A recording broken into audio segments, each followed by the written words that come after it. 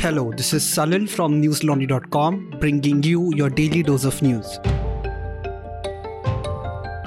Today is Saturday, the 12th of March. India registered 3,640 new COVID-19 cases and 89 linked deaths in the last 24 hours. This is the lowest COVID tally since 12th May 2020, the NDTV reported. The total COVID tally stands at over 4 crore 29 lakh, while the death toll has crossed 5 lakh and 15,000. The active COVID-19 cases in the country comprise of just 0.09% of the total infections, with the recovery rate at 98.71% as per the Health Ministry data. So far, India has administered over 179 crore COVID-19 vaccinations, of which over 18,000 doses were given yesterday. Globally, COVID-19 has infected over 440 million people while claiming the lives of over 5.9 million.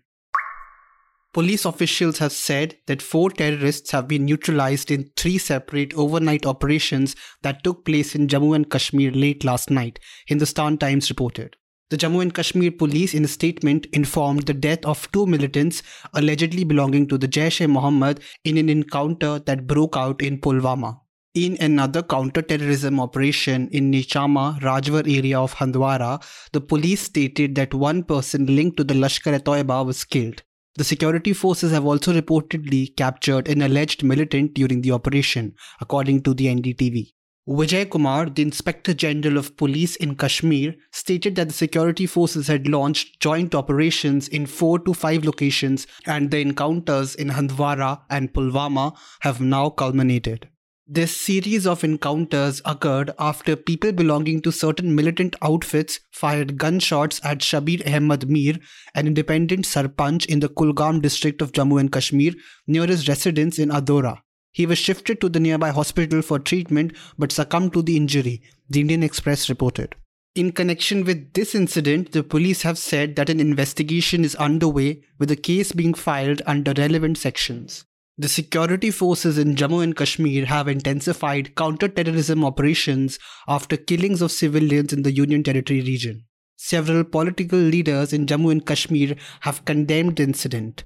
The Vice President of the National Conference, Omar Abdullah, stated that he was shocked by the killings in the region. He said, and I quote, "Mir was an elected Sarpanch from the Kulgam district in South Kashmir." What does this say about the security situation or the effectiveness of the much-bragged third tier of the government? The People's Democratic Party, led by Mehbooba Mufti, also criticized the central government on the incident. The party said, and I quote, "Is this normalcy? Sarpanchs are being assassinated at will, and except for condolences, the government has nothing concrete to offer." Unquote. In the aftermath of the Uttar Pradesh Assembly election results, Bahujan Samajwadi Party leader Mayawati today announced that her party spokespersons will not attend television news debates while slamming the media for its casteist agenda against BSP during the UP polls, the NDTV reported today. Mayawati tweeted, and I quote, "It is not a secret that during the UP elections, the media, under instructions from their bosses, adopted a casteist and hateful attitude towards the Ambedkarite BSP movement, thus harming us. Therefore, party spokespersons will be given new responsibilities. Party spokespersons Sudhindra Bhadoria, Dharamveer Chaudhary, Dr. M.H. Khan, Faizan Khan, and Seema Khushwaha will not attend TV debates." The 2022 UP State Assembly results saw the reduction of BSP's vote share from 22.3% in 2017 to 12.88% this time. In a state with 403 assembly constituencies, Uma Shankar Singh from the Rasara Assembly constituency will be the only BSP legislator in the state.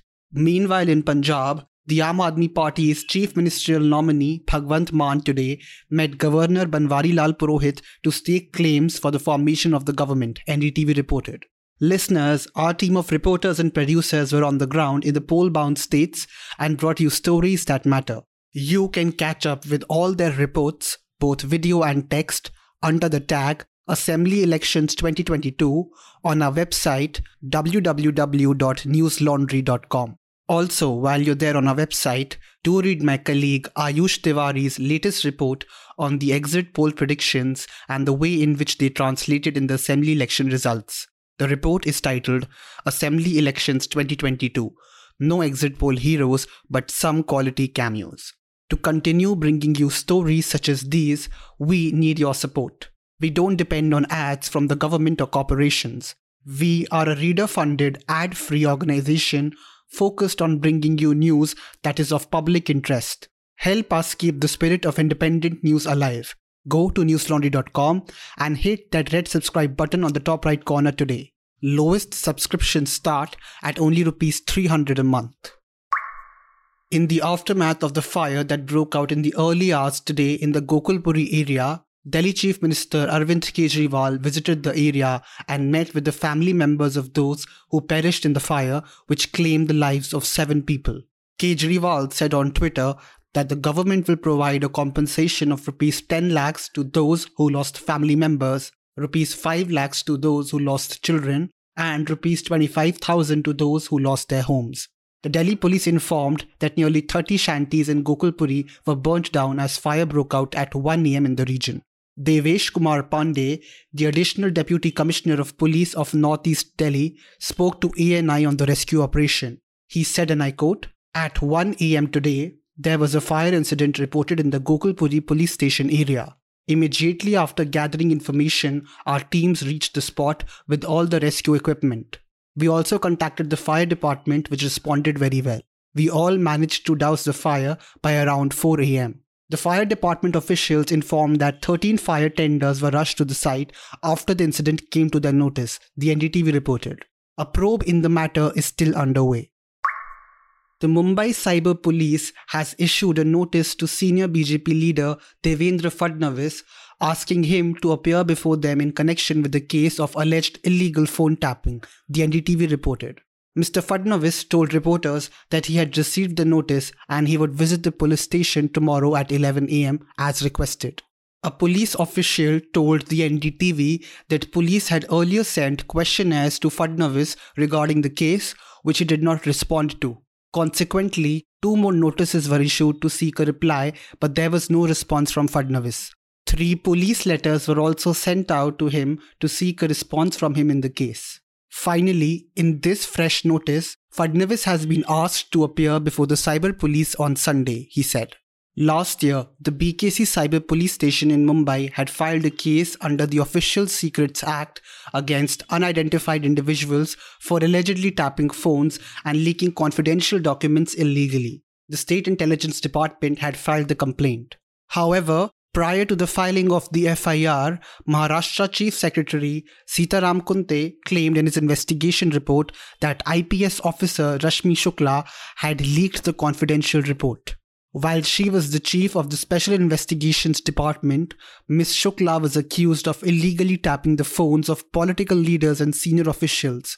After Mr. Fadnavis cited a letter purportedly written by her to then Maharashtra Director General of Police about alleged corruption in police transfers, she found herself at the center of the controversy. The letter also included details of intercepted phone calls, causing outrage among Shiv Sena leaders who claimed that Mrs. Shukla had tapped phones without permission. Now, Mr. Devendra Fadnavis has been summoned by the cyber police in connection with the same case. In several Ukrainian cities, air raid sirens were blared, thereby urging people to seek shelter. This comes in after Ukrainian President Volodymyr Zelensky stated that the war had reached a strategic turning point, the Indian Express reported. Today, the situation intensified in the northwest of Kyiv as Russian ground forces have gathered just 25 kilometers away from the capital. The Russian military forces have also encircled several other cities, the Reuters reported, citing the United Kingdom Defense Ministry. Ukraine's Deputy Prime Minister stated that she hopes for the opening up of several humanitarian corridors for residents in the conflict areas, including the besieged parts of Mariupol. In a video address, she said, and I quote, "I hope that the day will go well, all planned routes will open, and Russia will fulfill its obligation to guarantee the ceasefire regime."